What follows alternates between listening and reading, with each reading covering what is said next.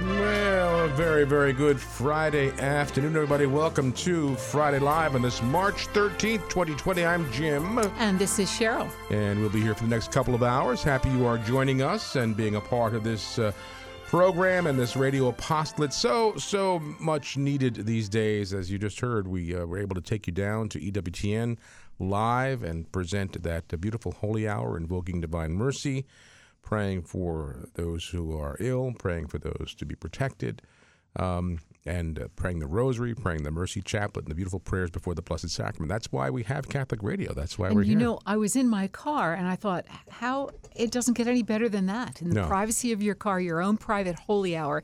But I wonder, obviously I was listening to it on the radio.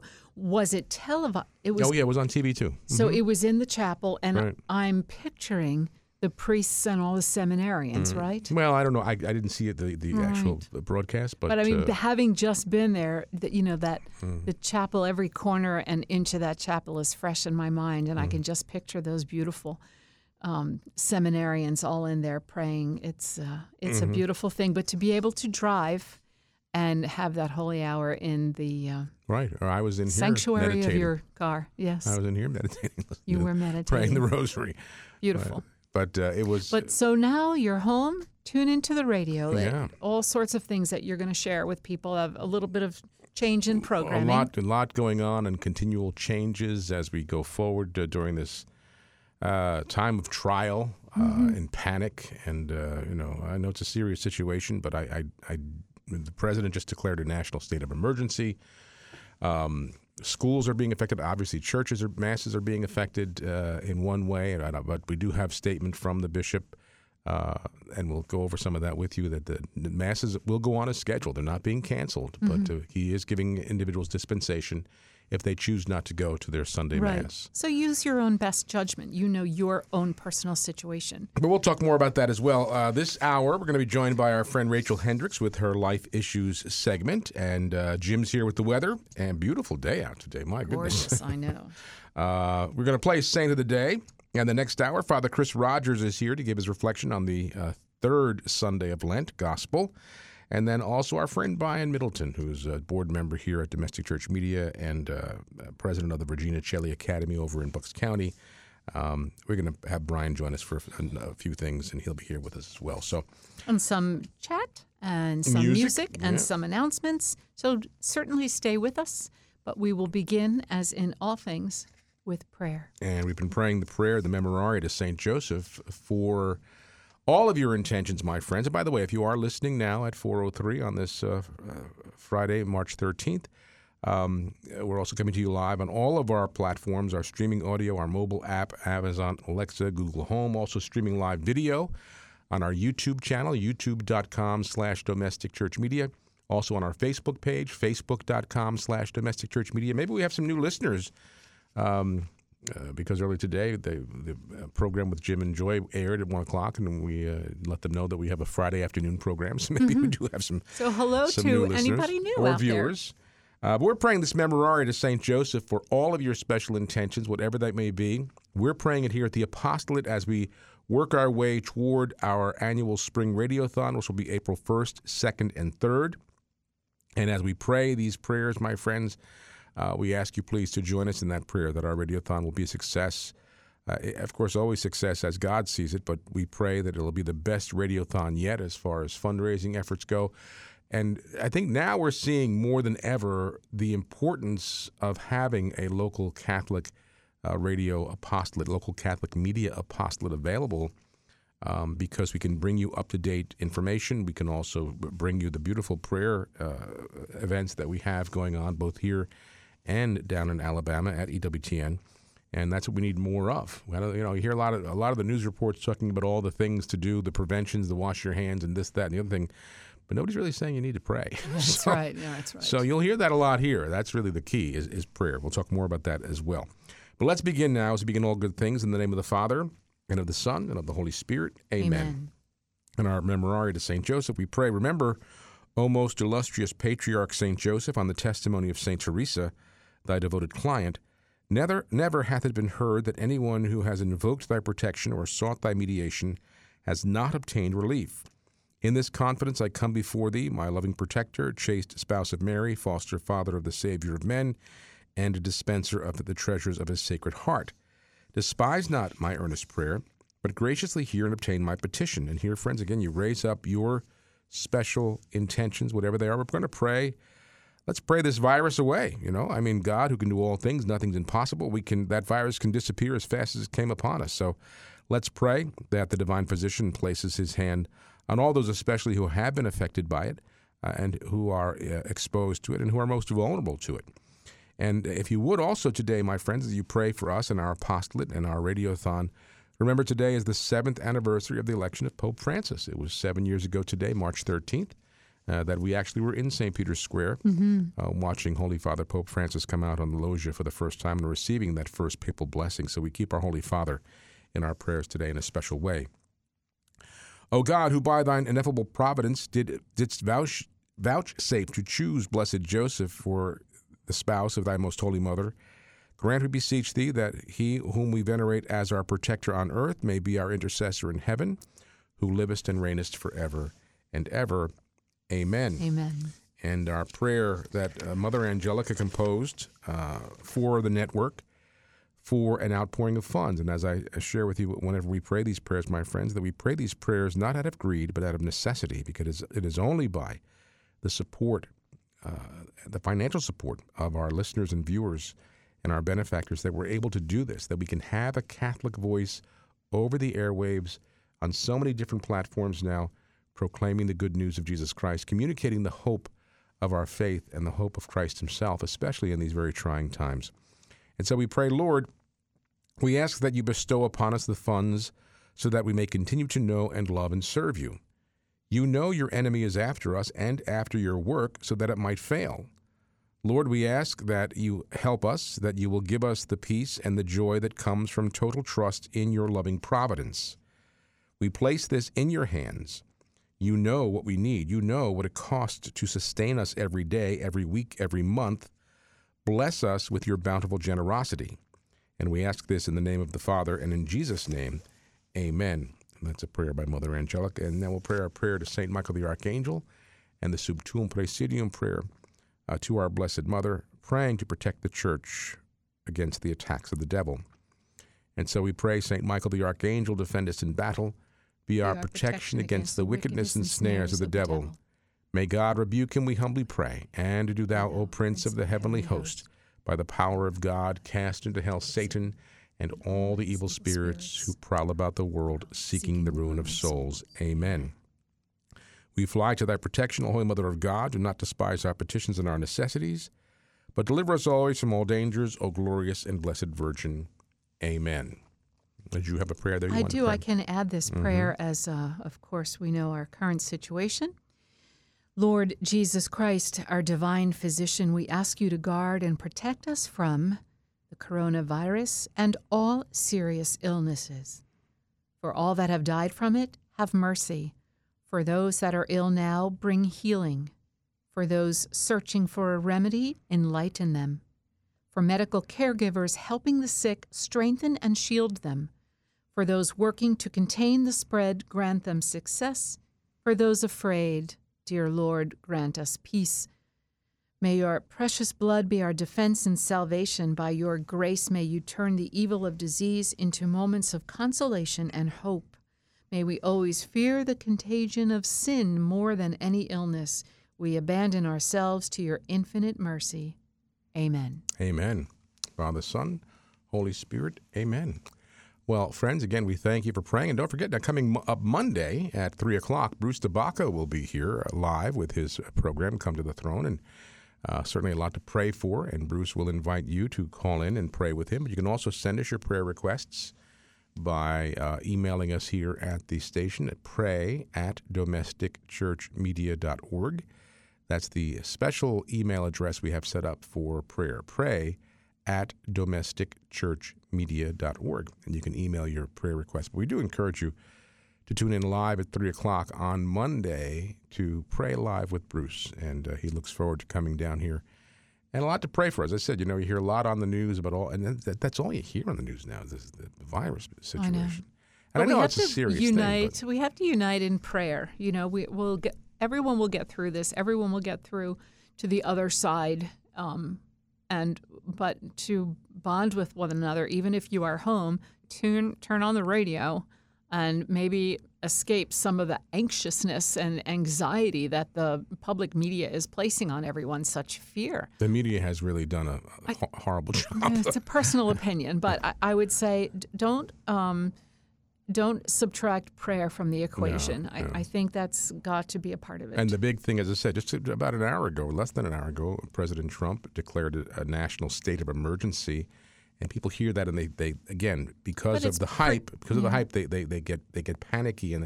But I was just reading that every president, basically over the past 3 or 4 decades, has declared a national state of emergency. President Obama declared one back in 2009 or 2010 during that swine flu pandemic, which I don't even remember. I don't remember that it at wasn't all. To this hype. It wasn't to the hype, but it was actually more severe than what we're seeing right now. Right, apparently. I think it was worldwide, 180,000 people died from that in 2009, and over 1,000 people in this country died from it. I don't remember, but I think I know because I think the media they didn't hype it up that much, and they didn't create the panic that we see today. And I've said this on the air, and I said it to you. I think you had this flu, this virus, back in December. Certainly matched all the symptoms. Every symptom that they mentioned. At the time, in fact, you even missed this program because you were so ill. Right. Several weeks. You had that cough, that when you started with a sore throat and the fever, and then the cough, and that horrible. You were telling me your chest hurt so much; it was hurting when you coughed. You're out of breath. And so I shared that with our children, and Angela said to me, but they said that it didn't arrive in this country until January. They only identified it and started testing for it in January, but that doesn't mean it wasn't here before that because they didn't know. You went to the doctor and she said, here's some antibiotics. They didn't work, which means it was viral. Right. And didn't know what to do about it. Just let it run its course, which you did, and it did, and here you are. Right. Living testimony. But I do believe you had it. And then the cough went around the whole family. I mean, we had. I never got it. No, you're my like immune system. He's the Rock of Gibraltar. Yeah. Now watch. Yeah. You're going to fall off that chair again today. Let's not be too confident. No. But no, I never got it. I was telling Joseph, our son, I said, remember Thanksgiving? More than half of the guests there were coughing. And that's when you got, and it seemed like everybody got sick after that. Like it was very contagious, whatever it was, and you got your thing. Mm-hmm. And we just coughed it, the eternal cough is what we labeled it. But at the time, doctors didn't have a label, and they weren't testing, and they weren't aware. Right, now they say, yes, it was around in December. We just didn't know what it was. Study it. Right. So anyway, bottom line is people, especially those in vulnerable physical condition, very serious for them, and we want to certainly pray that everyone stays safe and protected. Do what they tell you to do. Wash your hands. Use the hand sanitizer if you can find any, and just be careful. And they say no physical contact. Try not to shake hands and that type of thing. Just it's common sense if you're trying to avoid getting sick. So right, and not just this. Don't you do that all winter anyway? I don't want to catch a cold. I don't want to catch what's going around. The teachers, the students, everyone's in school, and different things for centuries have been passed around. Right. Oh, sure. And that's not that this is not as serious because you, as I said, when you had it, it was pretty bad. It was bad. I remember if that's what it was. You had it. I'm sure you had it. I'm positive. When I read those symptoms and the way it began, although I did read one thing. People say, I was reading a thing from a doctor today, that it takes a number of days before you actually feel any symptoms. Right. But they said if you take a deep breath and hold it in, and you don't have the need to cough, that you're not infected. Right. So that's a good self-test. You may just, and the thing is now, what's today? 70 degrees out. Everything's starting to bloom. Natural and normal seasonal allergies are going to kick in. So people are going to get runny noses and sore throats and things, and that could just be allergies, coughs. Yeah. So just be not afraid. Just trust in the Lord. Pray to the Lord. And pray for protection, pray for guidance, and let's storm heaven with prayers to get this thing out of here so we can go on with our lives. And take a break from the media hype and find a little peace and consolation. Go to adoration or tune into the radio. We just had this beautiful holy hour at 3. Right. so there's ways to combat that constant worry and anxiety. That's right. And I had a chuckle the other day. I got a little thing comes across the internet, and this was today's drink special is the Quarantini. Quarantini. It's just a regular martini, but you drink it alone in your house. So I did. One of the things they say to do is drink a lot of water because if the virus gets in your mouth and you drink, have liquids going down, it'll flush it into your stomach and your stomach will kill it. The acids will kill it. Right? But if you drink Jack Daniels, that'll just burn it right up, right? Don't worry about getting into or your the stomach. Quarantini. Or the Quarantini, yeah. All right, we'll take a break, come back. Rachel Hendricks will join us with our life issue segment. So stay where you are, friends. More to come on Friday Live.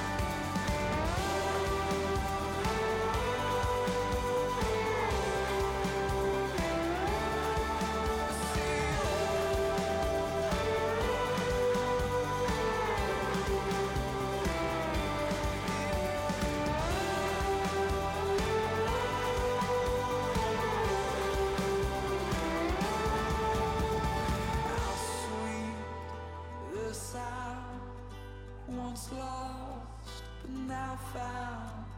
Heaven came down and grace rescued me. How sweet the sound was once lost, but I'm now found. Heaven came down and grace rescued me. How sweet the sound was lost, but now found.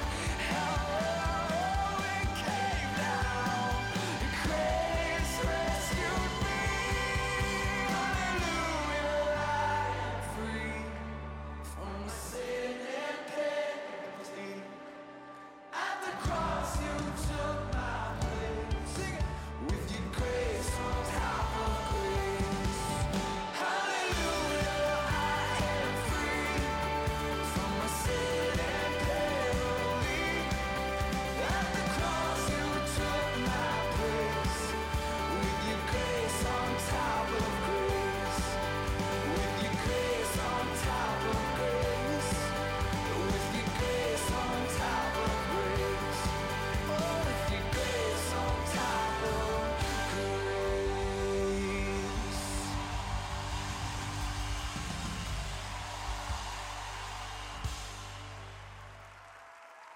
Well, welcome back, friends. Happy to have you here. And joining us now with her life segment is our friend Rachel Hendricks from the Diocese of Trenton. Rachel, welcome back. Thanks so much, Jim. I'm so glad to be back. Happy to have you here. So I know always a lot of things going on. You're going to share with us today some great news. Yeah, well, we just wrapped up the Respect Life contest that the Diocese of Trenton runs each year for our grammar school students. That was a great celebration we had on March 1st in 4 parishes throughout the diocese. And for anyone that's looking to see what that contest is all about, they can visit the Diocesan Respect Life webpage, and they'll be able to see a slideshow of all the winning entries, as well as a list of all of our awardees and some good information. So as always, if anyone wanted to take a look at the contest information or anything else regarding Respect Life in the Diocese of Trenton, they can go to dioceseoftrenton.org/respect-life-ministry. You can kind of check out the tabs and check out some of the different things that we have going on. But we wrapped up the contest. All of our elementary school students were excited to be acknowledged and receive their awards. And now that kind of rolled us right into our 40 Days for Life campaign that's started on Ash Wednesday and is continuing all through Lent. So we've had a lot of really good participation at the 2 sites that are located in the Diocese of Trenton. And of course, there are sites all over the nation. So if anyone were interested in looking into praying at an abortion clinic for these 40 Days for Life, they could check out the 40daysforlife.com site. As I mentioned, we have 2 sites that are located in or near the Diocese of Trenton. One of those is at the Planned Parenthood in Shrewsbury, New Jersey. So that's up in Monmouth County off of exit 109 of the Parkway. And they're looking to hold a vigil from 8 a.m. to 6 p.m. Monday through Friday. And what they're looking for is to have each of those hour increments covered by at least 2 people praying in front of the Planned Parenthood, praying for an end to abortion. So they've had a lot of success in getting more and more people involved in prayer this year. Well, there was always, it's a Newman Springs Road, right? There was always, I know, because that was many, many years ago. Our first little radio studio was adjacent to that building, as a matter of fact. But there were always people out there during the week. So that's been going on for a long time. It has. And so some people want to convert it to the 365 Days for Life, which I know in Mercer County is an initiative. Our friend John Muka is very active in getting people to pray throughout the year. But this is kind of a concerted effort for these 40 days of Lent, and maybe even to draw some new people into the experience of being at the abortion clinics and praying right there, in the hopes that they'll continue that prayer throughout the year. I know there is a very vibrant crowd, especially on Saturday mornings there at on Newman Springs Road at the Planned Parenthood, that are real great pro-life prayer warriors that are required really in this day and, Absolutely. Day and time. So that's the Newman Springs Road location in Monmouth County, and the other one is? The other one is actually in Cherry Hill, which is technically just outside our diocesan borders, but we're Roman Catholics, so Right, that's right. We can always bring our prayer efforts anywhere they need to be. The Cherry Hill Women's Center is located on North Kings Highway in Cherry Hill. And the efforts there are for 40 Days for Life are coordinated by Claire Housen, an awesome Catholic ministry person and prayerful woman who does so much for women in crisis pregnancy and for these prayer efforts. And they're looking for prayer vigil hours to cover 7 a.m. to 7 p.m. daily. And again, if you were to go to, for either one of these sites, go to 40daysforlife.com/either Cherry Hill or /Shrewsbury. You would be able to find the calendars there and be able to identify where there are gaps in people covering for prayer or where there are already people signed up. So we would encourage everyone to take a look at this and really consider having prayer. Some people are not quite so comfortable if they've never been to an abortion clinic for prayer, so maybe look for a time when there are already a group of people signed up. Maybe contact your Respect Life ministry at your parish and find out maybe when a group are going. Or I've heard of people just passing by and offering a prayer as they pass by, really more intently recognizing what's happening inside that building, and that can draw people into a deeper prayer for the end of abortion. And that's all that's required is prayer from the people. We don't expect them to go and make any kind of intervention or a confrontation, and just prayer. Right. This 40 Days for Life is a peaceful, prayerful effort to end abortion. That's really the express purpose of this. Of course, there are some people that are called to sidewalk counseling ministry where they would reach out where it's appropriate and possible to reach out to some of the clients and the women that are coming in and out of the abortion clinics. But that's not necessary. This is the 40 Days for Life campaign as a peaceful, prayerful campaign. So that'll get started Ash Wednesday. It goes through Holy Week, I would imagine? Yes, through April 5th is the technical end of the 40 Days campaign. And like I said, there are people, and like you mentioned too, there are people who continue to pray all year round as we need all That's of the Palm prayers. Palm Sunday? That's Palm Sunday. Right? Yep. Okay. Yep. So the start of Holy Week would end this particular 40 days. So that's great. So again, give the website again if people are interested, how they can find out more about that event. Sure. They can go to 40daysforlife.com/Shrewsbury or 40daysforlife.com/Cherry Hill. Great. Yep. Great. And that information is also available on the Diocesan Respect Life website that I mentioned, dioceseoftrenton.org/respect-life-ministry. Okay. Yep. That's great. That's great. Yeah. So we have a couple of other things that are coming up too. You know, March is a special month where we draw our attention toward pro-life efforts, especially for those of the unborn, as we get ready to celebrate the Feast of the Annunciation on March 25th. Right. And so that can be a special time where churches and parish ministries identify those women who are currently pregnant, or even those that are suffering infertility or hoping to become pregnant, or are opening up to the idea of adoption as well. And so at St. Denis in Manasquan, which is my home parish, we'll have a blessing for pregnant women and couples hoping to conceive or adopt a child. And I know, Jim, you're familiar with this. This is an annual blessing that takes place at St. Denis, and I know you've been kind enough to mention that on the air in the past. Sure. Actually, I'll tell you, many years ago, I'm going to say probably 25, 26 years ago, we had this at our home parish.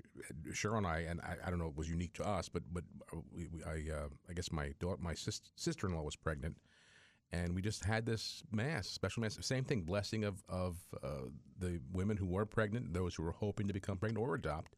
And it was a beautiful day. It's a beautiful witness too, through our faith, to be able to do that. So that's great. That's at St. Denis in Manasquan on. That's on Sunday, March 22nd. At the 11 o'clock Mass. There's no need to RSVP. We just welcome anyone who wishes to come, whether they're one of the women who are pregnant, couples hoping to conceive, adopt, newly married couples, or even many times people will come who have an adult child who's struggling with infertility, and they're looking to find ways to help them prayerfully and guide them as they kind of navigate God's plan for their family. So I'm hoping this is on our bulletin board. If it's been entered yet, we'll put it on there. We'll make sure it's on there. Yep, it's on your bulletin Great. board. So Okay. we're grateful that you offer that to the diocese. It's a wonderful resource. So listeners, you can go to our bulletin board. It's domesticchurchmedia.org, and go to the bulletin board link and check on March 22nd, and you'll get all the information you need there. Yeah, and on a related issue too, this is something I actually just came across. So oftentimes when this type of blessing is coming up, a lot of people come forward struggling with infertility. And as I'm sure you know, the rates of infertility, female infertility as well as male infertility, has skyrocketed. And so it's a major concern. And often our medical profession kind of shuffles couples, women and couples, off to a road of making decisions that can be very morally complex, and entering the world of artificial reproductive technologies that really, in some cases, can be a detriment to the woman's health, but certainly always have moral complications in trying to replace the marital act or trying to achieve conception outside of the woman's body. And so there's a need for healing for some of these couples, many of these couples who experience infertility, and even for their family members who are struggling to help these people through this difficult time. There's going to be an infertility, it's called Infertility Healing Hurts. It's a special half-day retreat for anyone that's been affected by infertility. So this would be individuals or couples who are experiencing this, or even if you're experiencing this through loved ones who are struggling with the infertility. It's going to be on April 4th. And it's actually in, for some of your Pennsylvania listeners, it's at Mary, Mother of the Redeemer Church, which is at 1325 Upper State Road in New Wales, Pennsylvania. I'm going to be posting this on that Respect Life Ministry website, and it's already actually up on the Diocese of Trenton Respect Life Facebook page, which is linked through that web page also. And you don't need to have a Facebook account to view that. If you Right. go to our Respect Life web page, you can just click the Facebook link and you'll be able to see everything that's posted there.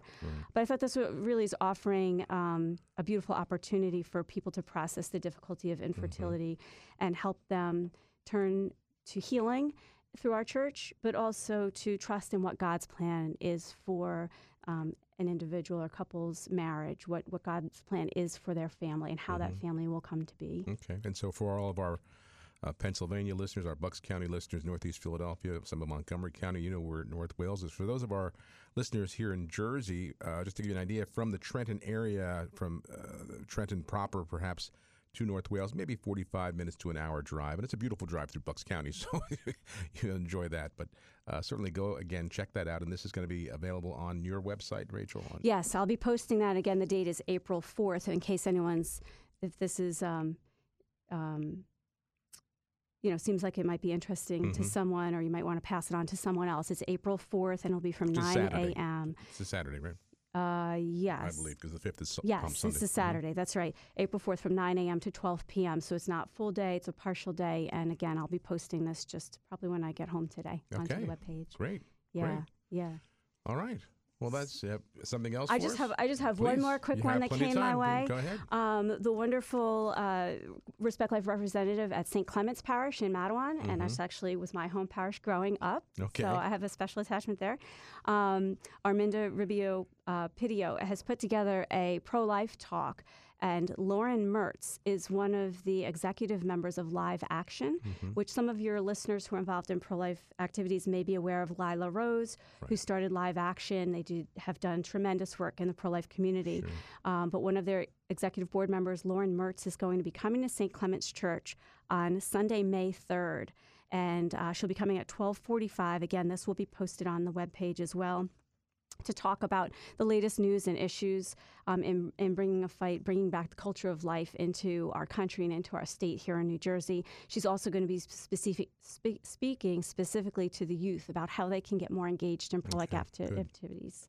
Yeah. So get the word out to the youth on this one. And that, again, give us the details. It's May 3rd. May 3rd at 12:45 p.m. at St. Clement's Church, which is located in Matawan, New Jersey. Okay, very good. So again, friends, thank you for listening. But I want, again, Rachel, give your diocesan web address to where all this information will be posted. Right. You could simply just Google search or whatever your browser search would be. You could do that Trenton Respect Life Ministry, and you'd get my site. But the exact address is dioceseoftrenton.org/respect-life-ministry. Very good. Well, Rachel Hendricks, thanks for being with us today and sharing this good news.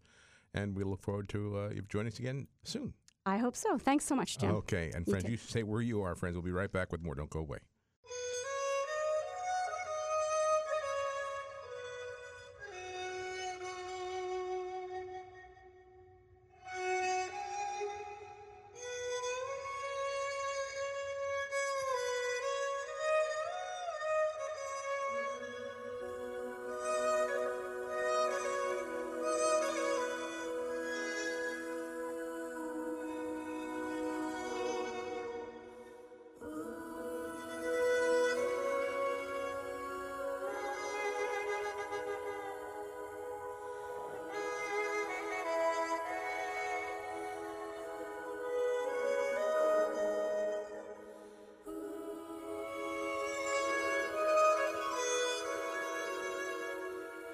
How can you say there are too many children? That is like saying there are too many flowers in the garden,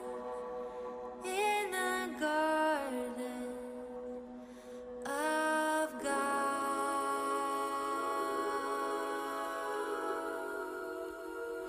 He planted man in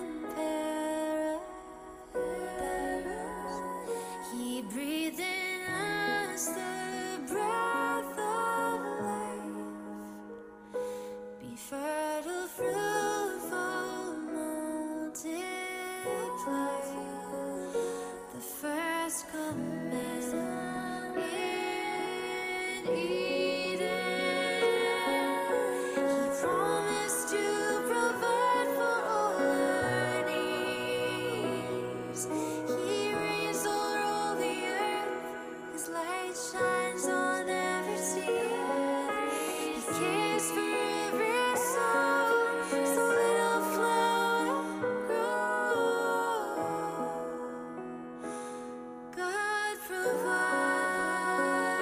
for him there is no life too small. His hand of love has fashioned all. He hears you weeping when you call. He knows you each by name. He promised to provide for all our needs. He reigns over all the earth. His light shines on every sea. He cares for every soul, so little flower grow. God provides through your hands. God provides through your heart. God provides through the body of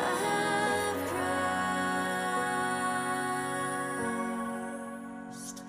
How can you say there are too many children? That is like saying there are too many flowers in the garden. In the garden, whoever receives one child in my name receives one child in my name receives.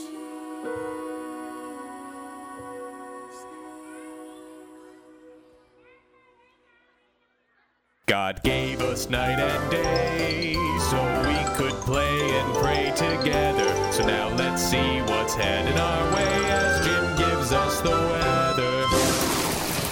Well, that means it's time for our domestic church media meteorologist and forecast. We haven't talked to Jim in probably over a month. I know, but we got to see you a couple weeks ago. Yeah, we did. Welcome, Yes. Jim. There he is, Jim Hello, Hoffman. hello. It's been a Hey, while. It has been a while because we had our little getaway, and then we had the event over at St. Mary's where I did see you back in the broadcast booth there. And then you were away last and you week. were away, and here we are. I was Spring. away. And also, you had the upgrade, right? So you have a brand new system in your studio. Yes, a brand new control board here I'm playing with. You have to stop by and Nice. see his new toys. It's beautiful. Oh yeah. And what I love is Guy, Oh, I was going to say, Your I love how Yeah. he had to clean the other desk all off. So now it's free and clear of any little books, piles of paper, pencils and pens. It's just neat as a pin, and it has to stay that way. So well, at least for now, it's clean, right? That's right. We'll it's see. clean. I have to look, well, because the studio is still not yet complete. There are some things our engineer has to do yet, so there's still a little bit of clutter over here that I have to have moved before the big radiothon. But I was thinking about getting a bookshelf behind me and put all that stuff on a bookshelf. Oh, that would be great. It would be nice for being like a little shot. You can see the bookshelf in the background. Like you did Anyway, Jim, how have you been? It's spring. Very good. Yeah. Did you happen to get outside today? It's beautiful right Yes. now. A little windy, but really nice. Yes. Bring it on. I was out earlier this morning and had to run to the post office, but I've been working very hard indoors here. I hope we have more days like this in store.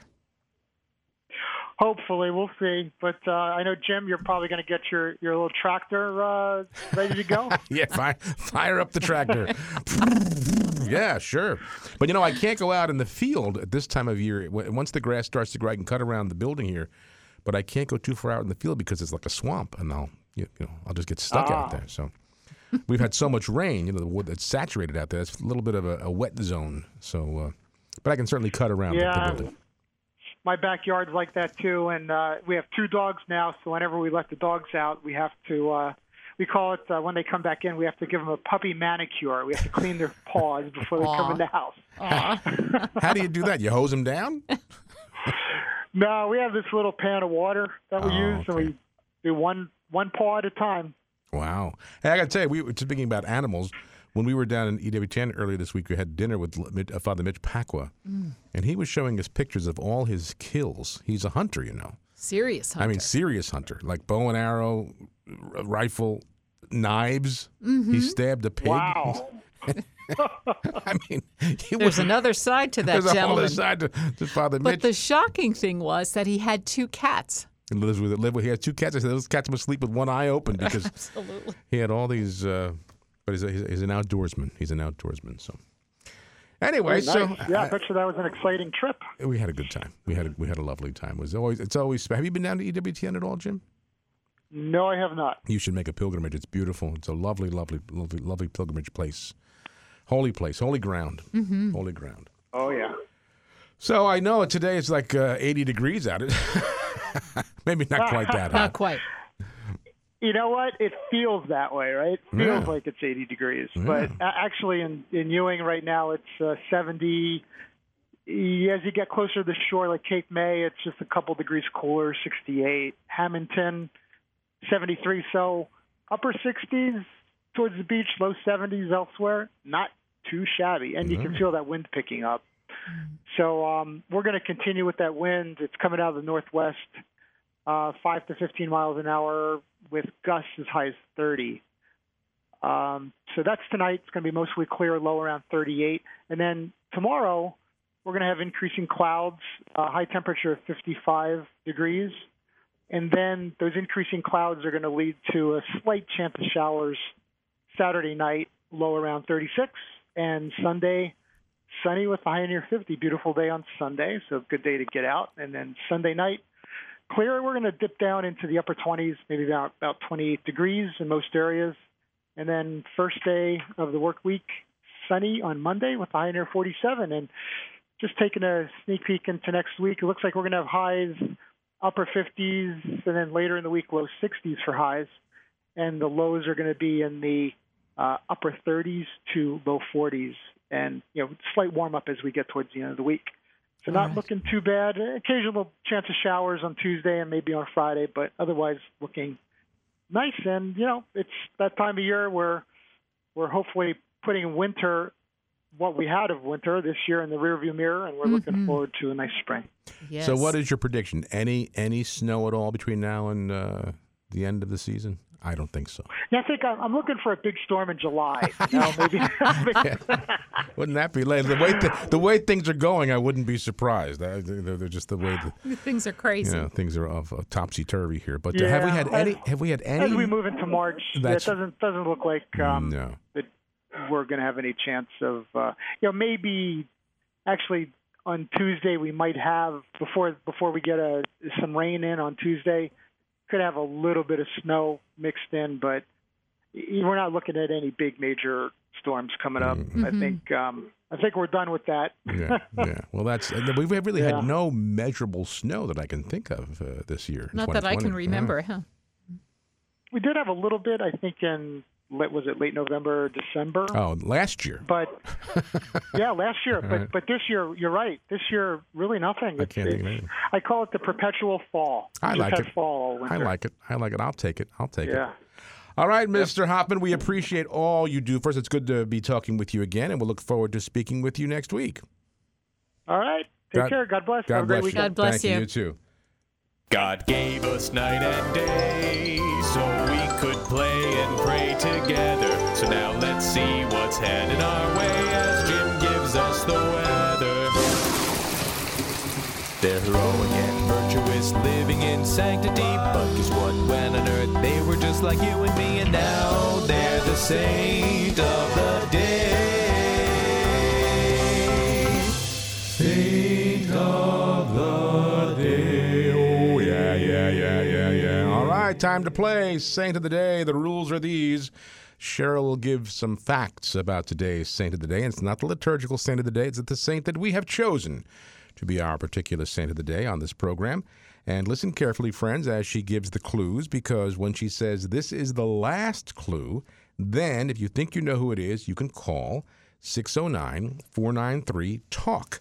That's 609-493-8255. But don't call until Cheryl says this is the last clue. She'll give the clues and listen carefully. And then when she says this is the last clue, if you think you know who it is, you can call us at 609-493-8255. That's 609-493-8255. Now let's play Saint of the Day. Today's saint was born at Montepulciano in Tuscany on October 4th, 1542, the feast of the Poverello of Assisi, toward whom he always cherished a special devotion. The son of noble parents, in 1560, today's saint entered the Society of Jesus. He easily ranks among its greatest men, illustrious for learning as well as for piety, humility, and simplicity of heart. His services to the church were outstanding and many. He occupied the chair of controversial theology in Rome. He defended the Holy See against anti-clericals. He wrote books against the prevailing heresies of the day. His catechism, translated into many languages, spread the knowledge of Christian doctrine to all parts of the world. He was the counselor of popes and spiritual director of Saint Aloysius Gonzaga. He helped Saint Francis de Sales obtain approval of the Visitation Order. As a religious, he was a model of purity, humility, and obedience. As a bishop and cardinal, an example of great love for his flock. 300 years passed before his beatification and canonization. Long ago, Bishop Heffley pointed to the reason when he wrote, "Today's saint deserves the highest degree of respect from Catholics, even though he has not been canonized. Those who labored to besmirch him have only erected a monument of shame for themselves." Finally, in 1923, he was beatified. Canonization followed in 1930. And on September 17, 1931, Pope Pius XI declared him a doctor of the Church. And now, the last clue. 609-493-8255. He is the patron saint of all things that start with C, as in canon lawyers, canonists, catechists, catechumens, and the Archdiocese of Cincinnati, Ohio.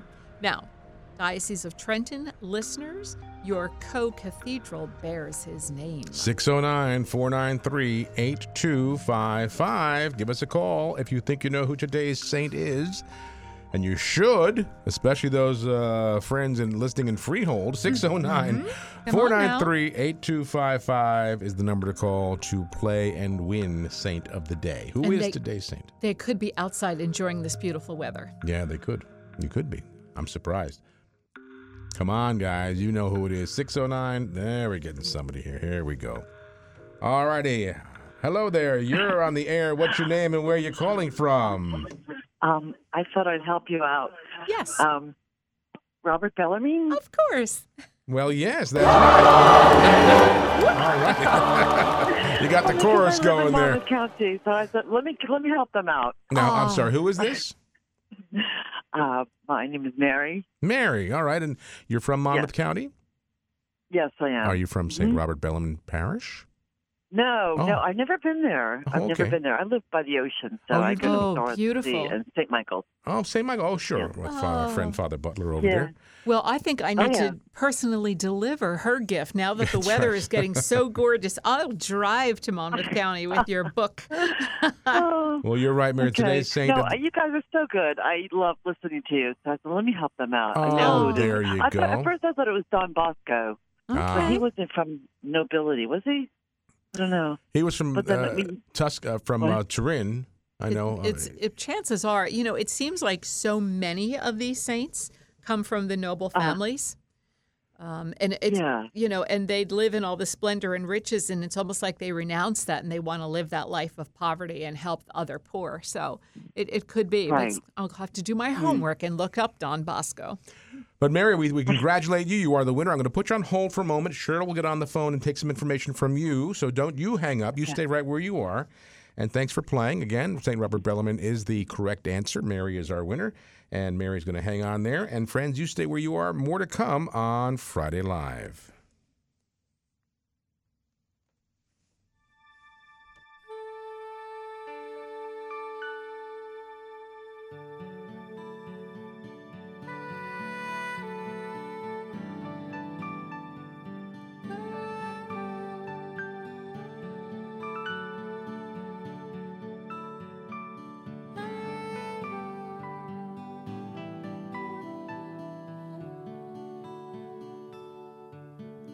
Keep your eyes on the beloved.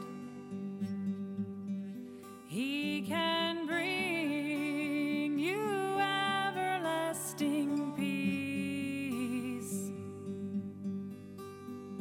He'll take you by the hand and guide you to him gently. Keep your eyes on him.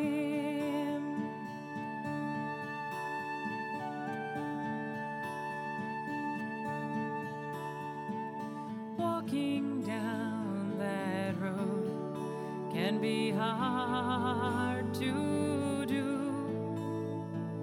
Trusting in his love is how you get through.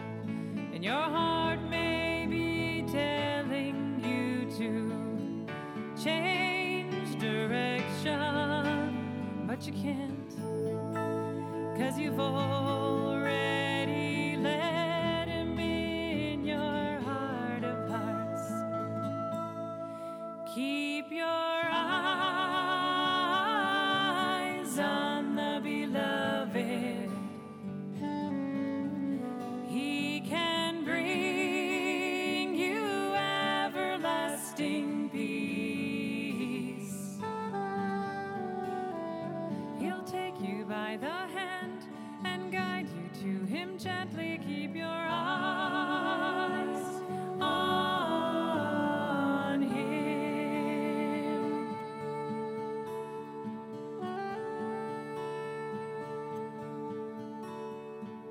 Letting go is tough, but you can't stay still. Sometimes going on, you can't feel if he's there, and suddenly you call for him in desperation.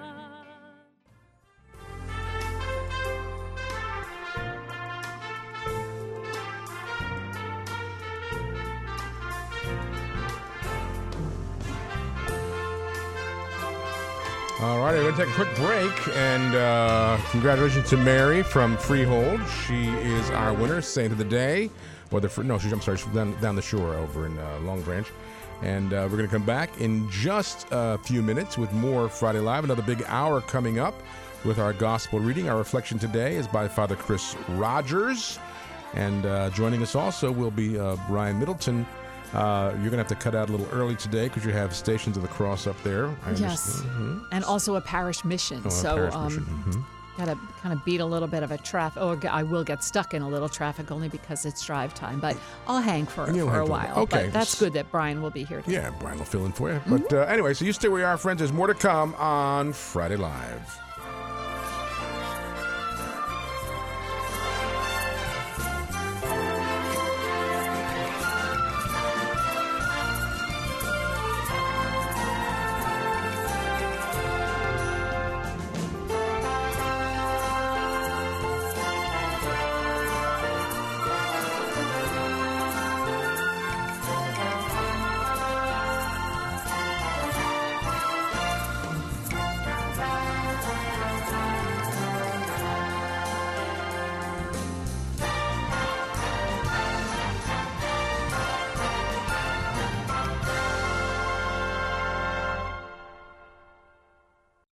You are called to holiness. A day of recollection and conference will be held on Saturday, April 4th from 9 a.m. to 6:15 p.m. at the Cathedral Basilica of Saints Peter and Paul in Philadelphia. The outstanding speakers will be Cardinal Raymond Burke, Bishop Joseph Strickland, and Father Dennis Gill. There will be opportunity for confession, adoration of the Blessed Sacrament, praying of the Holy Rosary, procession and crowning of the National Pilgrim Virgin statue of Our Lady of Fatima, and a beautiful Palm Sunday Vigil Mass with the Cathedral Choir. Priests are welcome to concelebrate and are asked to bring their albs. Registration is required, and the cost of the day is $65 per person, $20 for students, and no charge for priests, religious, and seminarians. Lunch will be served and refreshments available throughout the day. Tables are available for vendors. To obtain more information and register, please go to the conference website, stjohnneumanchapter.org. That's stjohnneumann chapter.org. Or call 215-247-2585. That's 215-247-2585. We asked people all over America, what have you done for your marriage today? Today, I sent an email to my husband, and I said, "You rock." I cooked breakfast for my wife. I came to pick up the kids, told her to stay home and relax. I did his laundry. Made the bed for my wife, because she usually does, and I even put the pillows in the right place. She was thrilled. What have you done for your marriage today? Do something a little special. Get started at foryourmarriage.org. A message from the Catholic Communication Campaign. Want to work a virtual miracle for your church or charity? Here's something so brilliant yet so simple and meaningful, you have to check it out. It's an internet site called goodshop.com. Goodshop.com has created a way that lets you support any charity of your choice, and it costs you nothing. The good news is 700 of the largest internet retailers, stores you already visit online, have teamed up with Goodshop.com to give back a percentage of every purchase you make to your favorite cause. Before you buy anything online, go to goodshop.com, select the charity you care about most, and then click over to your favorite store. Shop as you normally would, pay nothing extra, and a donation will be made to your favorite charity. It's that easy. Visit goodshop.com today and designate Domestic Church Media as your favorite charity, and a portion of your internet purchase will be donated to Domestic Church Media and enable us to continue to bring you outstanding Catholic radio. That's goodshop.com and designate Domestic Church Media as your favorite charity. Goodshop.com. Our family had been going through crisis. Little by little, we just found ourselves drifting completely away. I was afraid to go back. I mean, I cried the first time I received the sacraments again. Cried because I was back and because I had allowed God to become a part of me again. It's united our family. There's peace in our home that we didn't have before. If you've been away from the Catholic Church for any reason, visit CatholicsComeHome.org today. 60 Seconds with Archbishop Fulton J. Sheen. In prayer, do not do all the talking. If you went into a doctor's office, you would not rattle off the symptoms and then rush out. How did you learn to speak the English language? You learned to speak by listening, did you not? How does a scientist learn the laws of nature? By imposing laws upon nature? No, he sits down passively before nature and says to nature, "Now you reveal to me your secrets." So we are not constantly to be yapping in prayer. Sacred Scripture says, "Speak, Lord, thy servant heareth." We often change that. And we say, "Listen, Lord, thy servant speaketh."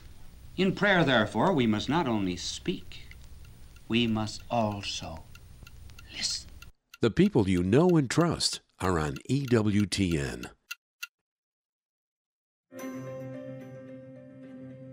St. John Paul II stated that, for the disciple of Christ, evangelization is a duty, an obligation of love, and the Catechism of the Catholic Church states that evangelization is necessary for salvation. So we know we're called, but how do we do it? St. Paul Street Evangelization can help. To learn more, contact us at streetevangelization.com. That's streetevangelization.com.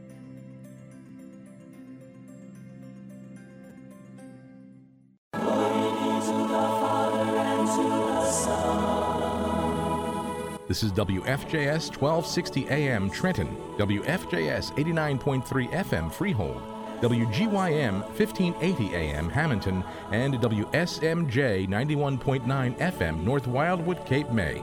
Communicating hope on Domestic Church Catholic Radio.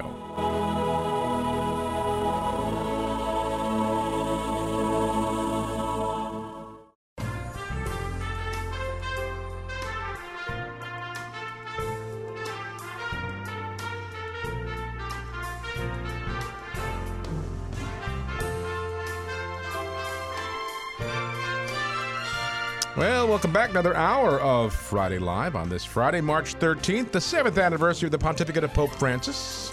Yes. We were there under the loggia on that rainy night in St. Peter's Square. So right. we pray for our Packed. Holy Father People today. person to person, right? It was crowded. Hey, talk about crowds. I know. And Little avoiding different today. crowds. 100,000 people there. I know. And we were, I remember being pushed up against, we were right there against the gate in the loggia. We were, the crowds behind pushing. I thought that if I stood on your shoulders and maybe you were standing on Bob Finan's shoulders, I could have touched the Holy Father. You probably could have. I know the we the probably guy couldn't have made that happen. The guy from Canada behind me, I had my umbrella out because it was raining when we were waiting. Right. Sir, you'll have to put that umbrella down when the festivities begin. You're from Canada. I'm American. I can do what I want. But it stopped raining. Remember, it stopped raining. It did. All of a sudden, it just Because stopped it was raining. a sea of umbrellas. Yeah. Everybody had to put their umbrella down. That's right. So 7 doesn't seem like 7 years. It's 7 years then because we came back from Rome, and that's when we brought the Blessed Sacrament into the chapel there. So 7 years. I think the first Mass, Father Tim said there when he brought the Blessed Sacrament, is the same day, only a couple years before that Mother Angelica passed. It was 27th, March 27th, which is her anniversary. That's a big, powerful day, huh? Yeah. But anyway, we're going to pray. We'll read Sunday's Gospel, and Father Chris Rogers is here to give the reflection. And then I know you're going to have to cut out because you have stations, and sitting in your spot will be our friend Brian Middleton. He'll be here shortly as well. So let's begin by praying and reading the Sunday Gospel. Then Father Chris Rogers will take over. And this is a reading from the Holy Gospel according to John. Jesus came to a town of Samaria near the plot of land that Jacob had given to his son Joseph. Jacob's well was there. Jesus, tired from his journey, sat down there at the well. It was about noon. A woman of Samaria came to draw water. Jesus said to her, "Give me a drink." His disciples had gone into the town to buy food. The Samaritan woman said to him, "How can you, a Jew, ask me, a Samaritan woman, for a drink?" For Jews use nothing in common with Samaritans. Jesus answered and said to her, "If you knew the gift of God, and who is saying to you, 'Give me a drink,' you would have asked him, and he would have given you living water." The woman said to him, "Sir, you do not even have a bucket, and the cistern is deep. Where then can you get this living water? Are you greater than our father Jacob, who gave us this cistern and drank from it himself with his children and his flocks?" Jesus answered and said to her, "Everyone who drinks this water will be thirsty again, but whoever drinks the water I shall give will never thirst. The water I shall give will become in him a spring of water welling up to eternal life." The woman said to him, "Sir, give me this water so that I may not be thirsty or have to keep coming here to draw water. I can see that you are a prophet. Our ancestors worshipped on this mountain, but you people say that the place to worship is in Jerusalem." Jesus said to her, "Believe me, woman, the hour is coming when you will worship the Father, neither on this mountain nor in Jerusalem. You people worship what you do not understand. We worship what we understand, because salvation is from the Jews. But the hour is coming and is now here, when true worshipers will worship the Father in spirit and truth, and indeed the Father seeks such people to worship him. God is spirit, and those who worship him must worship in spirit and truth." The woman said to him, "I know that the Messiah is coming, the one called the Christ. When he comes, he will tell us everything." Jesus said to her, "I am he, the one who is speaking with you." Many of the Samaritans of that town began to believe in him. When the Samaritans came to him, they invited him to stay with them, and he stayed there 2 days. Many more began to believe in him because of his word, and they said to the woman, "We no longer believe because of your word, for we have heard for ourselves, and we know that this is truly the Savior of the world." The Gospel of the Lord. Praise to you, Lord Jesus Christ. Greetings, everyone, and praise be Jesus Christ. Throughout the scriptures, the image of water is a big one. From the creation story to the recreation, from the Red Sea to the prophets, even to the time of Jesus and our own time, it's no different. And as we enter this third week of Lent, it's that image of water that the scriptures present us with. We find this weekend Moses in the desert and the people are thirsty and God provides. We find Jesus sitting with the Samaritan woman and speaking about the living water as they sit by that well. And we hear from St. Paul, who speaks of the love of God that has been poured out into our hearts, evoking the image of water. Water is indeed a universal image, a universal reality, not just in our own time, but of all time. And it connects us in a most profound way. Water is also a place not only of connection, but of disconnect.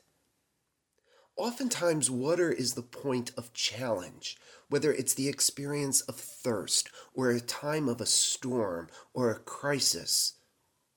A challenge, if you will, of faith.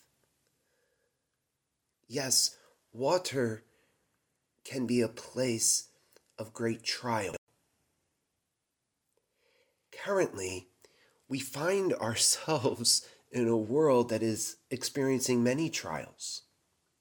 And in regards to our current time and this coronavirus, it's being described in terms of water. How often this week have you heard that it's a fluid situation? It's a changing situation. Again, water being an image to be thought of. And in these times, how beautiful it is we can remember that we have a God who walks on water. Over and over again, the fathers of the church have written about water. And some of them have shared what we all know to be the case, what is our own experience, that in times of a storm, in times when there's turbulence, in times when there's great tumult in the waters, we can't see down.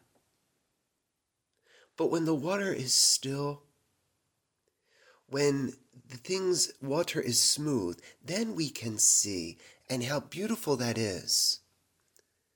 We can see deep down into things.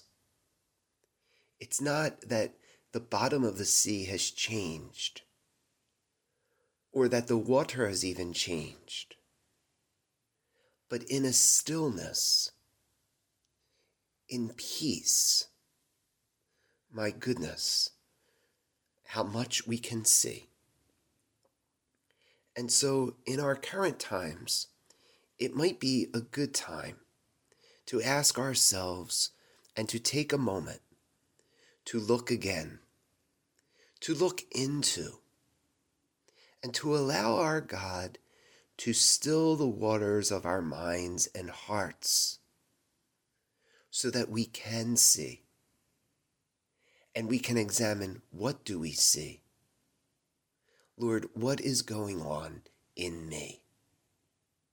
My friends, this can be a beautiful gift. And so whether you're able to go to church this weekend or not, as we hear about how God provides and are reminded of his great love for us, as we hear that the love of God has been poured into our hearts and that Jesus is in the business of revealing ourselves to ourselves, it is important that we take this moment to see, to come to that place of stillness, that place of silence, and in the present moment, to allow ourselves to see. I close with a prayer. Actually, it's a hymn. You're probably very familiar with it. It's a Quaker spiritual hymn. And maybe it can assist your prayer along with the scriptures this week. My life flows on in endless song. Above earth's lamentation, I catch the sweet, though far off hymn that hails a new creation. Through all the tumult and the strife, I hear the music ringing, It finds an echo in my soul. How can I keep from singing? What though my joys and comfort die? The Lord my Savior liveth. What though the darkness gather round? Songs in the night he giveth. No storm can shake my inmost calm, while to that refuge clinging. Since Christ is Lord of heaven and earth, how can I keep from singing? I lift my eyes, the cloud grows thin. I see the blue above it. And day by day this pathway smooths, since first I learned to love it. The peace of Christ makes fresh my heart, a fountain ever springing. All things are mine, since I am his. How can I keep from singing? My friends, in this difficult time, in this changing time, in this fluid time, let us continue to seek the Lord Jesus, who calms every storm. And let us never cease from singing. God be with you.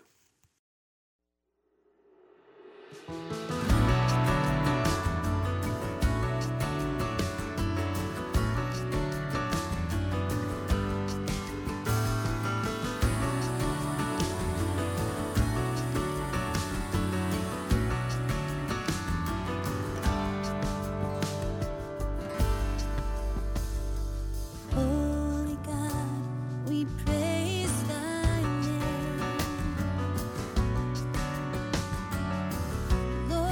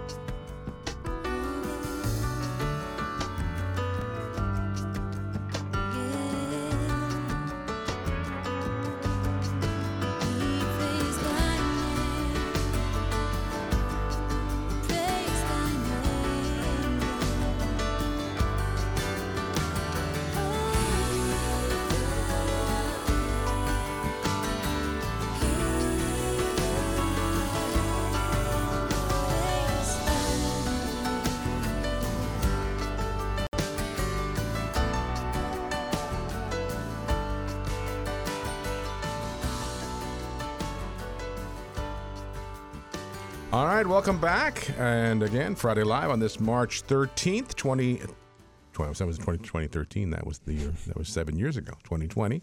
Cheryl had to cut out because she is on her way up to St. Magdalene's. They have Stations of the Cross in the parish mission. And sitting in now is a wonderful friend of the apostolate, a board member, has been with me and from the beginning.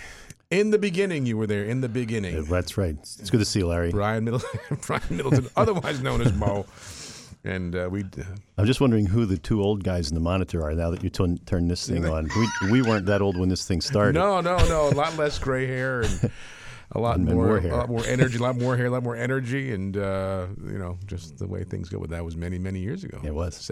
2002, do we say? Do we establish that as 2002? 2002. So that's 18 years. Yeah. Long journey. It has been. But Brian has been a dear friend, and his wife, Susan, and the whole family have been great friends of the apostolate and been with us along the way. We're just kind of reminiscing about some of the crazy things that we had to do in the beginning when we went out to try to get people to join the journey. Yeah, it was surely an act of faith because we had no idea what we were doing. No. I counted you on your business expertise and your financial wisdom, and I'm just a radio guy. Sure. And the Holy Spirit led us into many wonderful directions along the way. Walking into meetings with no idea what we were going to say. That's right. Open our mouth and hope words came out. Asking people to give us their radio stations. We did. We actually did ask a few people just to donate their radio stations. Just give us the station. Why not? Why wouldn't you? I mean, after all, we're good people. It's a pretty humble beginning, Jim. We have good intentions. That's right. But now, in addition to sitting on the board of directors here at Domestic Church Media, you're also the chairman of the board for Regina Academy up in Ottsville. Right. Yeah, that sort of came into being when the school was going to close. Mm-hmm. It was a parish school? It was a parish school. Mm-hmm. They had announced the closure, and the pastor at the time had talked to me about seeing if I could put together a few folks and look into keeping the school open, which is what the idea was. And it took a lot of different twists and turns, the journey, as anybody who's ever tried to do that imagine. But yet the school has survived through God's providence, and it's been an interesting journey, and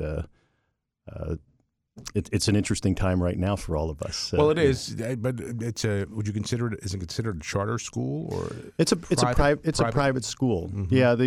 When we looked at what was going on inside of Catholic schools, we didn't view it as a demographic problem. We viewed it as really a product design problem. When I got involved and I looked at what was going on in the educational world, human secularism had really taken over the educational field, and had really even moved into Catholic circles, that many of the Catholic schools didn't have a clear Catholic identity.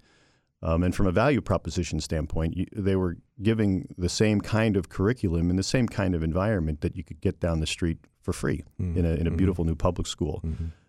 And so our theory was that the first initiative was to indeed bring back the Catholic faith and bring back some meaning and purpose, eternal meaning and purpose, to the lives of the children. Mm-hmm. Again, we would need a couple of hours to go through this whole story. But needless to say, that the school is still here, and it's actually it's never been in better shape than it is right now. Well, actually, why I asked you to come on in the first place, just to have you here. You're always welcome. But you had emailed me last night about a correspondence you sent to the parents of the school, right? Considering all that's going on with the virus. I mean, even it's like we're entering into a Twilight Zone episode here. We just call it the virus. But you because we're seeing we're talking about a lot of things being canceled, and although masses are not canceled, the bishops in the surrounding diocese and this diocese have said they're giving dispensation. We know that on the secular end, sports is gone. Right. No sporting events except maybe bowling. But schools now are doing the virtual classrooms, and you made a decision as a board to what? Last night. Yeah, well, our decision was, as for us, we're going to take this to the Lord. I mean, we felt that there's an awful lot of decisions that are being made in fear, and as Catholics, we don't have to fear. Be not afraid. I mean, it's my understanding is that kind of phrase or something similar is mentioned 80 times in the Bible. And we felt that before we made any decisions about this, that the first thing that we had to do was come together as a community. Everybody was saying disperse, disperse, disperse. Well, right. Unity is from God. Disunity and despair is always from the devil. And fear is from the devil. And what we made the decision that in terms of the things that we could control, that we were going to control them. And what we did was we got up this morning. We met as a community at Mass. We had Mass at 9:00, followed by benediction and adoration until 11:30, and then the pastor at St. John the Baptist, Father Lucas, led us and our entire school community on a procession with the Blessed Sacrament through the school to bless the school. And really, our focus was not so much on the virus, which I guess the real threat of that is yet to be determined. But what's clear is that the real threat is fear, and that we as people of Christ, we don't need to fear. And interestingly enough, if you look at it, it does tie into even the inception of the school, because the battle that's being fought for the hearts and souls of our children is a battle of world views. And it's the human secular worldview, which is a worldview that tells children that they're basically a random biological event, and that the only reason that they're alive is because they were conceived at a moment of convenience. They live in a country that's destroying their environment, and they're going to suffer pain if they can't sedate it for 80 years and then disappear into a black hole of nothing. It's a happy thought. It's a happy thought. And whereas the worldview of a Catholic school, it should be animated by the fact that by the Apostles' Creed, we believe in God, the Father Almighty. We're blessed as children of God. Our inheritance is the Holy Spirit. Our whole life is about meaning and purpose of knowing, loving, and serving Him, and ultimately to enjoy the fruits of joy, the eternal joy of heaven. Well, it's hard to be scared silly about the thought of death when that is the eternal promise. When the best is yet to come. The best is yet to come. And so what we keep seeing is these reactions, not to be critical, but even in Catholic circles, the first reaction should be to take it to the Lord. The first reaction should not be to disperse, to silo ourselves in our basements and count our toilet paper rolls.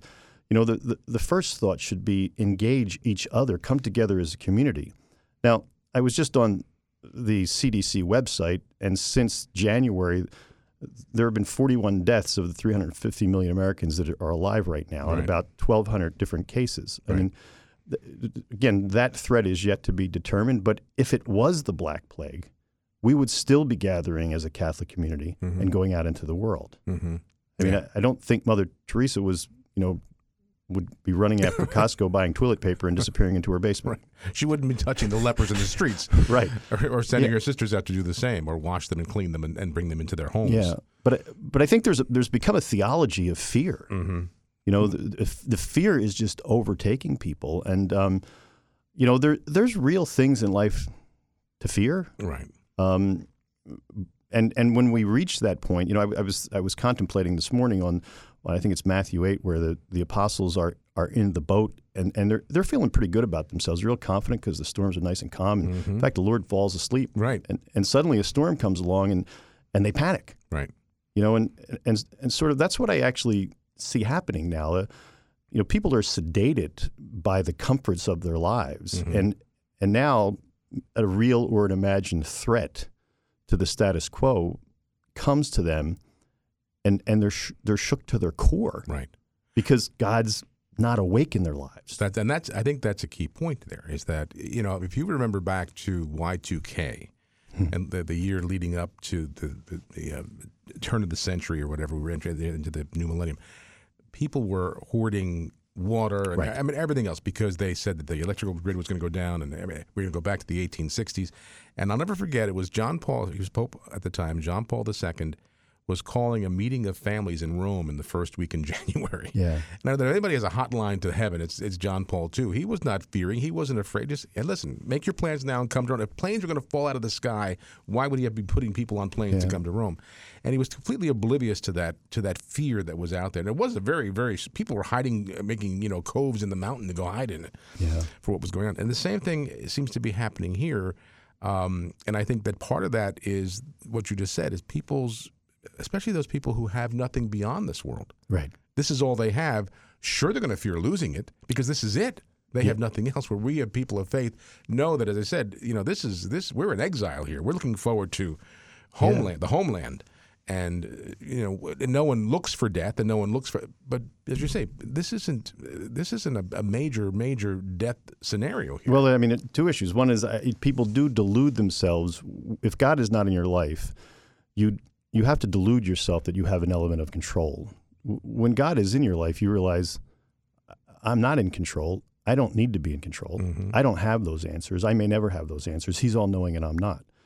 And I think when any kind of perceived threat comes your way that would indicate that you do not have the control that you believe you have, suddenly fear takes over. Right. And you isolate yourself. You try to cover up that fear. Right. Now, you and Susan, your wife, are great people of faith. As I said, you both were responsible, really, in the very, very beginning, for encouraging Cheryl and me and supporting us in our initial efforts to get Domestic Church Media going and get the apostolate going and to move forward, and encouraged us in our vision to do what we're doing today. But over the past little over a year now, your faith has been tested in a great way, I'm sure, and a lot of what you're saying now is a result of what you've learned even in the past 13, 14 months. Sure. Listeners and viewers, Brian and Susan are the parents of Maria, whom we've been praying for over the past year, who has the tumor on her brain stem. And you both have been on, all three of you and your entire family has been on an enormous journey of faith along the way. So maybe just kind of share a little bit about that. Our listeners, we've been praying for, as I said, for over a year. Yeah, I guess there are certain things, Jim, in your life that are meant to really test who you are and what you believe. Mm-hmm. And certainly, when a beloved child becomes ill in a way that you can't do anything about, that is the time where you have to say, what do I really believe in? Right. And it's interesting because it's no longer pious words. Mm. In fact, there are words, we wrestle a lot with the Lord. I mean, some of my words are very much not pious to the Lord these days. Mm-hmm. And I go to Jacob, and I've become an Old Testament character suddenly in some ways over this thing. But we've had to make a decision, do we trust in the Lord? I think of Peter all the time when the Lord went to him, when he said, when everybody was abandoning him because of the eat my body and drink my bloodline, right. and Peter said, well, what else is there? Right. Where else are we going to go? We have nowhere else to go. The reality is that faith at some point becomes a commitment, and it breeds hope. Without our faith, we would not have hope. And one of the things I've learned, and this will maybe sound too philosophical, but there's really no hope until you've reached hopelessness. The hope in the Lord comes when everything of this world isn't going to fix the problem, and it isn't even going to give you comfort anymore. Mm-hmm. That's when we realize that the Lord is there. And let me tell you, the Lord has been there every step of the way for us. I since this microphone's in front of me, I need to really thank the people who listen, the listeners, everybody out there. To be on this side of so many prayers is also a way that our faith has been built, because literally we physically feel the manifestation of grace.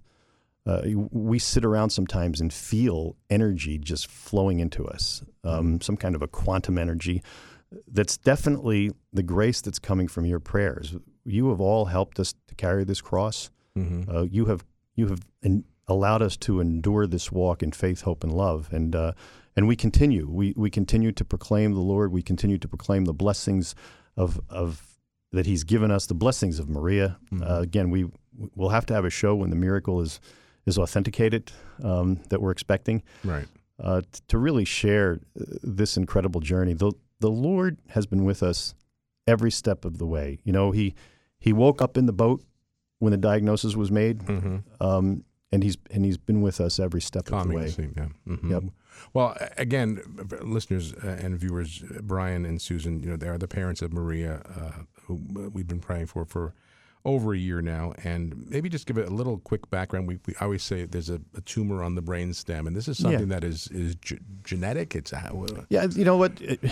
This is the interesting thing. Is one of the things we've learned about the world of science is that there is way more unknown than there is known. You know, and in that unknown is the hope. There's a space for God to fill that void, but it is a tumor. It's not an operable tumor, that part of the brain is difficult because it's difficult to get medications to it because of something called the blood-brain barrier. And so it is something that you know, Maria is her spirit is indomitable and her strength is phenomenal. But we do need the miracle. We do need God's intervention on this particular thing. Because nothing else. We've talked about this. There are and that there is nothing. You've tried a lot. You've gone through a lot. You've journeyed. You've gone to other parts of the world, seeking a medical cure for this. But there is nothing.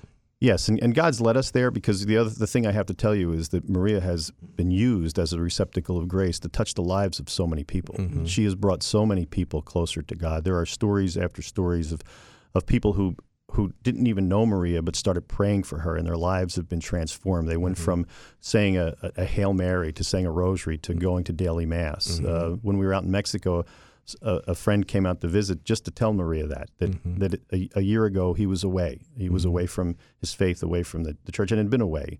And he was touched by Maria, started praying for Maria. Now he's a daily communicant and says the rosary every day. And he's a man of action who's engaged in his parish in a way that is changing lives.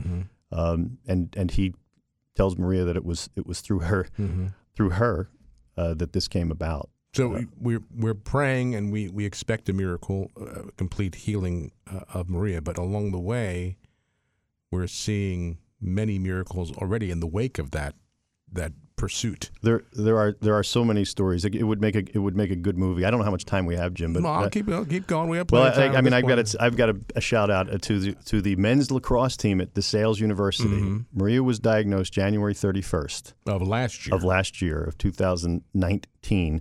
The Super Bowl was really 2.5 days later, and we went to a Super Bowl party, and there was a surprise waiting for Maria when she walked downstairs. She walked down the stairs, and I was first, and I saw about 25 really good-looking, athletic 20-year-old guys with dozens of roses and a bear that was bigger than me, and they screamed, "We believe in miracles," and they dedicated their season to Maria. This was a school that had never had a record over 500. We're not expected to do much better this year. Great young guys. Needless to say, the story ends with them winning the championship. Maria was a part of it all along the way. And these guys have stayed with Maria every step of the way. When they reported back to campus in August, they checked into the rooms, and then they came to our house to be with their teammate Maria, and they've stayed with her. There's just been miracle after miracle. We've received videos from Uganda. We've received videos from school children praying for Maria.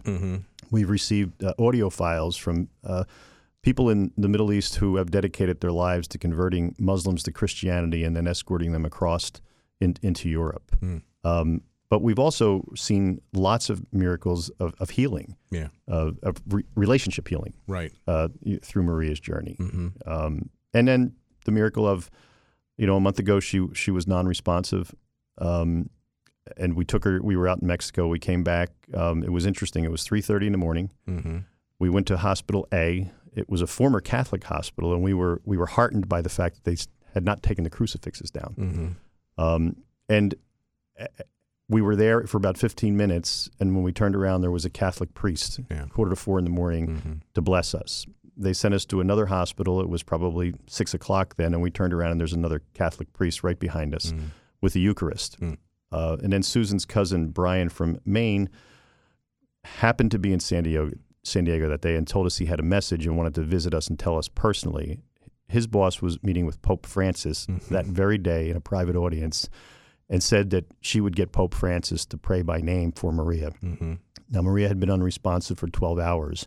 So you were still in Mexico? We had moved. We'd come to San Diego. To San Diego, okay. And at 4 o'clock, Maria opened her eyes, and her first words were, "I'm thirsty." And the doctors said that was a miracle. Really?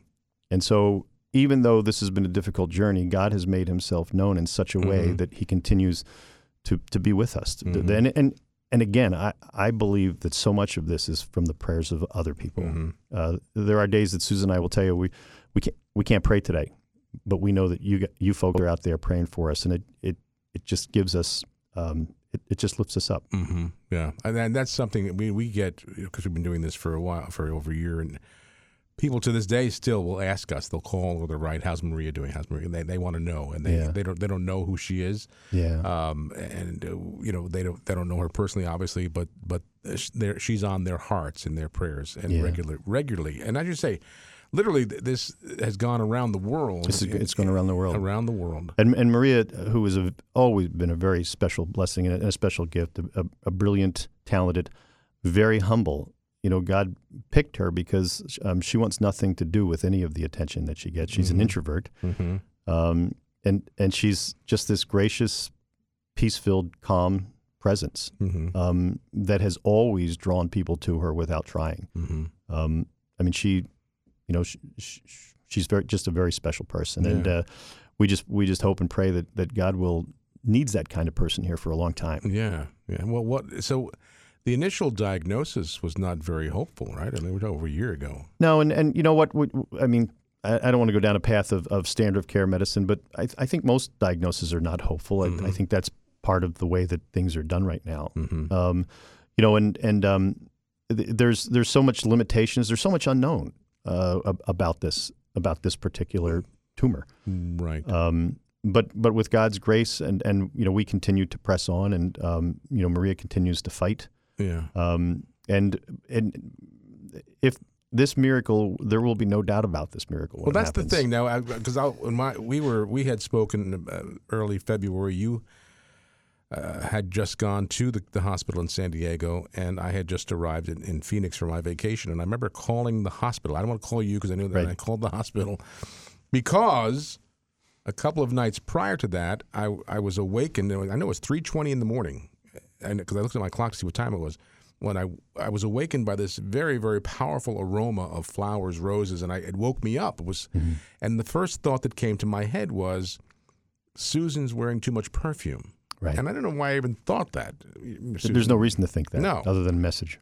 And I just kind of held it and kept it, and I was traveling a day or two later, and got out to Phoenix, and I just figured, okay, let me call the hospital and see how Maria's doing. Of course, they don't give me any information over the phone, but they said, well, her mom's right here. I'll give the phone to her. Right. And Susan got on the phone, and she told me what the situation. And I remember saying, and I told her that story, that I don't know if this means anything, but this is what happened. Yeah. And she shared with me that she had never really gone to Little Flower, right, St. Therese, but she had recently.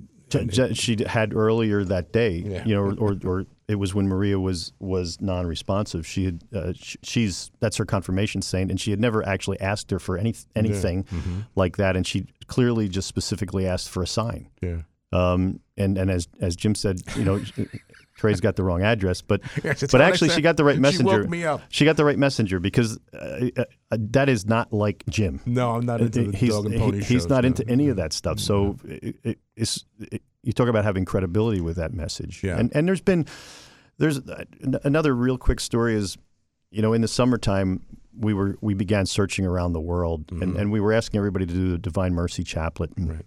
And I was on a website looking for a place where clinicians and researchers work hand in hand, and there was this place in Zurich that I was researching, and as I'm researching it, a researcher that had been helping me in locally said I should connect with this Dr. Nazarian.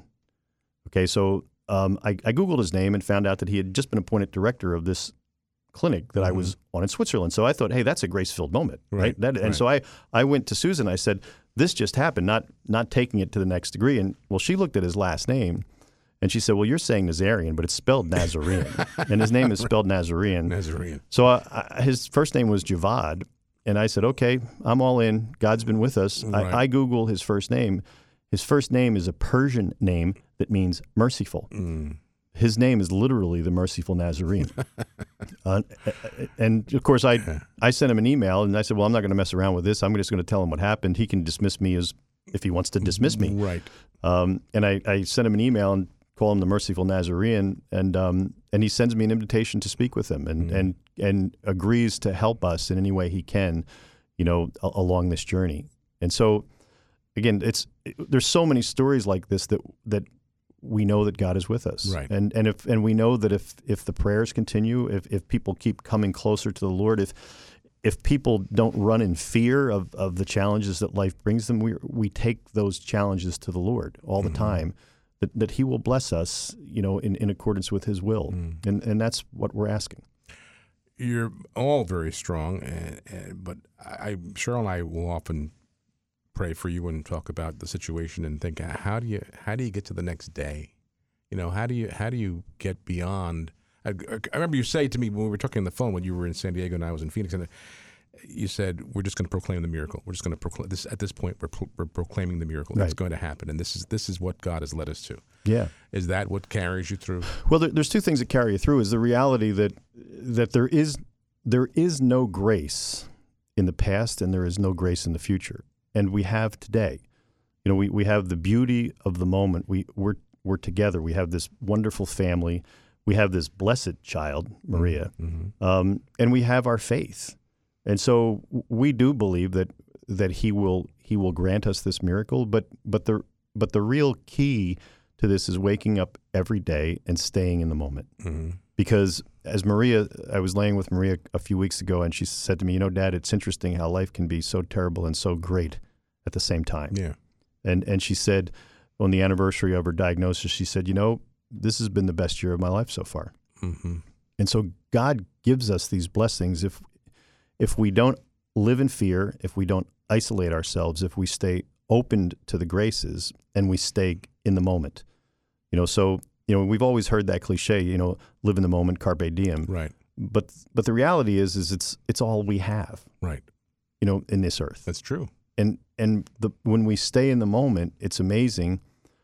We don't have to fear. We're running around. The world's running around now. Go to Giant right now. It'll take you 5 hours to check out because people are fearing something that right now is a myth. Right. Exactly. That may or may not happen, and their whole life is geared around what might happen in 2, 3, 4, 5 weeks, and there's just no grace there. No. And without God, there's nothing but fear. Yeah. Now, how about Maria? She said this has been the best year of her life. She's obviously been a faithful young woman in her upbringing and her schooling and her family life. I bet she's the strongest of everybody, right? So her worst days are when she sees any kind of concern in her parents' eyes. That's her worst day. She's very strong. She's starting to wrestle a little bit with the Lord. Her prayer life is becoming. She understands redemptive suffering. She understands that God has called her to this ministry. She understands that to a certain, shortly after her diagnosis, I was talking with her and I said, "How are you?" And she goes, "Look, Dad, I know that regardless of circumstances, that the meaning of my life is to know, love, and serve God." Now, that being said, I mean, she's a 17-year-old girl who is tired of not feeling good. Right. And it's understandable. And she's ramping up the wrestling matches right now with her father in heaven. And she wants to get better now. Yeah. She's been unbelievably patient. She's been unbelievably, like I said, grace-filled. When people see her, I have had so many people come over and say, we came over and we were hoping to comfort her. And the fact of the matter is we're leaving here inspired by her. Right. Right. And we too, you brought her here. You and Susan and Maria came to the station a couple weeks ago, and Bruce and Linda were here, and we went into the chapel. We exposed the Blessed Sacrament and spent about an hour in prayer over her and just asking the Lord for healing and praying for that. And I'm always amazed because I know after we were finished praying, we came in here into the studio just kind of chatting a little bit, and Maria was sitting down and just on another note, she says, "I downloaded your app." Right. That made me feel good. Yes. Why would you even think about that? But she said it, and she goes to the daily readings, I think, which is nice. But she has a wonderful spirit about her that there's like she's leading everybody. She is leading everybody. She's leading the charge. There absolutely is no doubt about that. Her hope is contagious. She's chosen hope. It's a choice. she understands that her faith, and she's talked to Susan and I about this, that your faith is different from your emotions. Mm-hmm. You know, we're a mind, we're a body, and we're a spirit, and your faith is a choice. It's a commitment. Mm-hmm. You're not always going to feel great about it, and you're not always going to feel good about the suffering that comes into your life. But that doesn't mean that you despair. Mm-hmm. You know, the only real choice sometimes in life that you get to make is hope or despair. That's a decision. Yeah. Am I going to live out my life in hope, or am I going to choose to despair? This is really the value proposition of our faith, and what we see around us right now is people despairing over a potential myth. Right. You know, that's the void. If God is not in your life, there is no choice between despair or hope. Right. Despair just consumes you. Fear, it leads you to despair. Mm-hmm. You know, Maria's facing something that, you know, you could make the case many people would be curled up in a fetal position, Right. and she has leaned into this. She walks right into her fear. She walks through her fear. Mm-hmm. You know, November, she was in Uganda doing missionary work. Yeah. You know, she just walks right through it. Mm-hmm. And is that how I know she's not going to school anymore, right? Well, nobody is anymore, Jim, because this coronavirus, right. You know, is going to consume all of us. That's right. But how is she spending her days? What is she? Yeah, I was always thinking about that. How does she spend her days? Yeah, up until recently, she was, you know, actually, her days recently are entertaining folks coming to visit. Mm-hmm. You know, we have lots of visitors. She's keeping busy reading and praying. Yeah. And looking forward to actually she's decided that God is one of the ways God's answering her prayers is to stop all of the activities that she would have wanted to participate in this spring, right, at this point. and putting it on hold for her. That's right. There you go. That's true. That's an interesting thought. You know, so she's focused on family and things like that. I mean, Mm-hmm. we have a pretty big family. You know, she's got 5 brothers and sisters, and I think we're up to 8 nieces and nephews. Mm-hmm. And the family's very close. Yeah. So she keeps busy with that. Is she undergoing any more treatment, or that's... Yeah, we brought back treatment from Mexico that she's doing. Mm-hmm. So we continue to do the treatments that are mostly they'd be considered alternative treatment. They're all natural treatments. Mm-hmm. Again, another show we'll do about the pharmacology industry.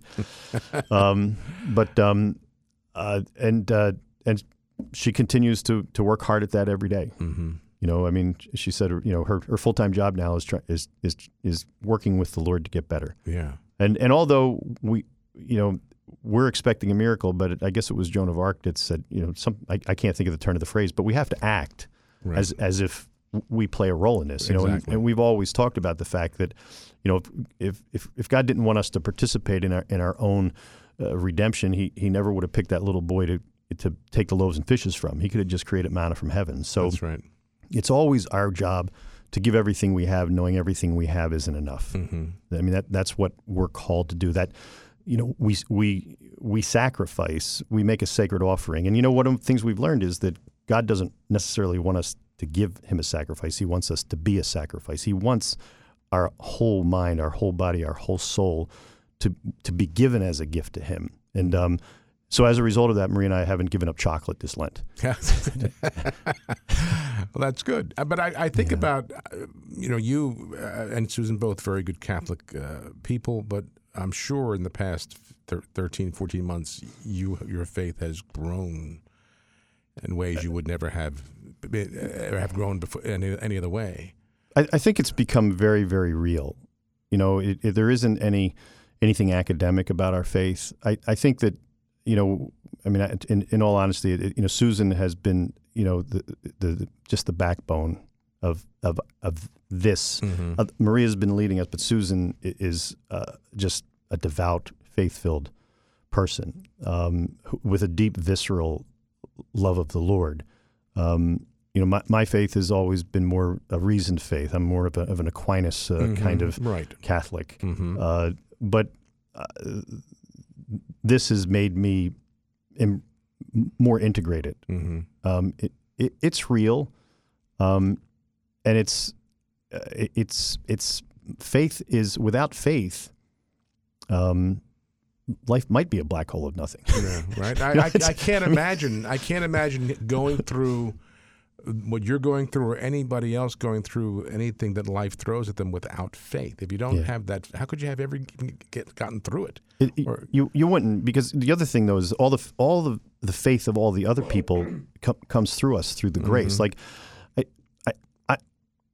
I think there are times when I wonder whether I really believe or whether I just know now. I mean, there's a difference. Like we've had so many experiences that are only explainable through the eyes of faith. Right. This year that, and my relationship, and our relationship with the Lord has gotten better. Like I said, I think if you look at the three of us, I might have been the one that needed the most work. But even watching Susan's love and faith in action on a daily basis is there is a God, and God's coming through her. There's a Mary, and Mary's coming through her. Right. And watching her deal with it, because look, as difficult as any of these things are, it's obviously it's Maria's cross. We're helping to carry it, but the cross of the mother is that's flesh of her flesh. Oh, sure, yeah, that's got to be the tough. And that's but there's no pity, there's no negativity, there's no despair. There's we have today. This no is feeling sorry. No woe is me. This is the day the Lord has made. Let us rejoice and be glad. I mean, now for us, sometimes it's interesting when prayer becomes an argument. I was talking about wrestling with God, but one of the things, in order to wrestle with anybody, you have to embrace them, and it was an adoration. I was like, am I being disrespectful? There was nobody in. I was up at the shrine. There's nobody in there, and it was like, okay, let's have a conversation like we're hanging out at a bar, God. Right. That's right. Yeah. Sure. Why not? And it was like, am I being disrespectful? And I don't hear voices, but the thought came to my mind that no, to wrestle, you have to embrace me. Yeah. Good point. You have to embrace me. Mm-hmm. That's true. Well, unfortunately, we're going to have to leave in a second or two, but thank you for all that you do for us, you and Susan and Maria, just the inspiration for all that she shows us in her suffering. But again, friends, we're as Brian said, proclaiming a miracle. Right. Just waiting for that miracle to just be manifested before us. It would be great if we could do it by the Radiothon, so we can participate in that with the miracle behind us. Well, God's ways, it's time. But thanks Jim. for being here. My pleasure, as always, Jim. Thank you. And friends, thanks for being here. We'll see you. I'll see you Tuesday, God willing. Oh, Monday, 3 o'clock. Bruce will be here for Come to the Throne, so join us then. And then I'll be here Tuesday, God willing. Have a great rest of your day, great weekend. God bless you. Thanks for being with us today.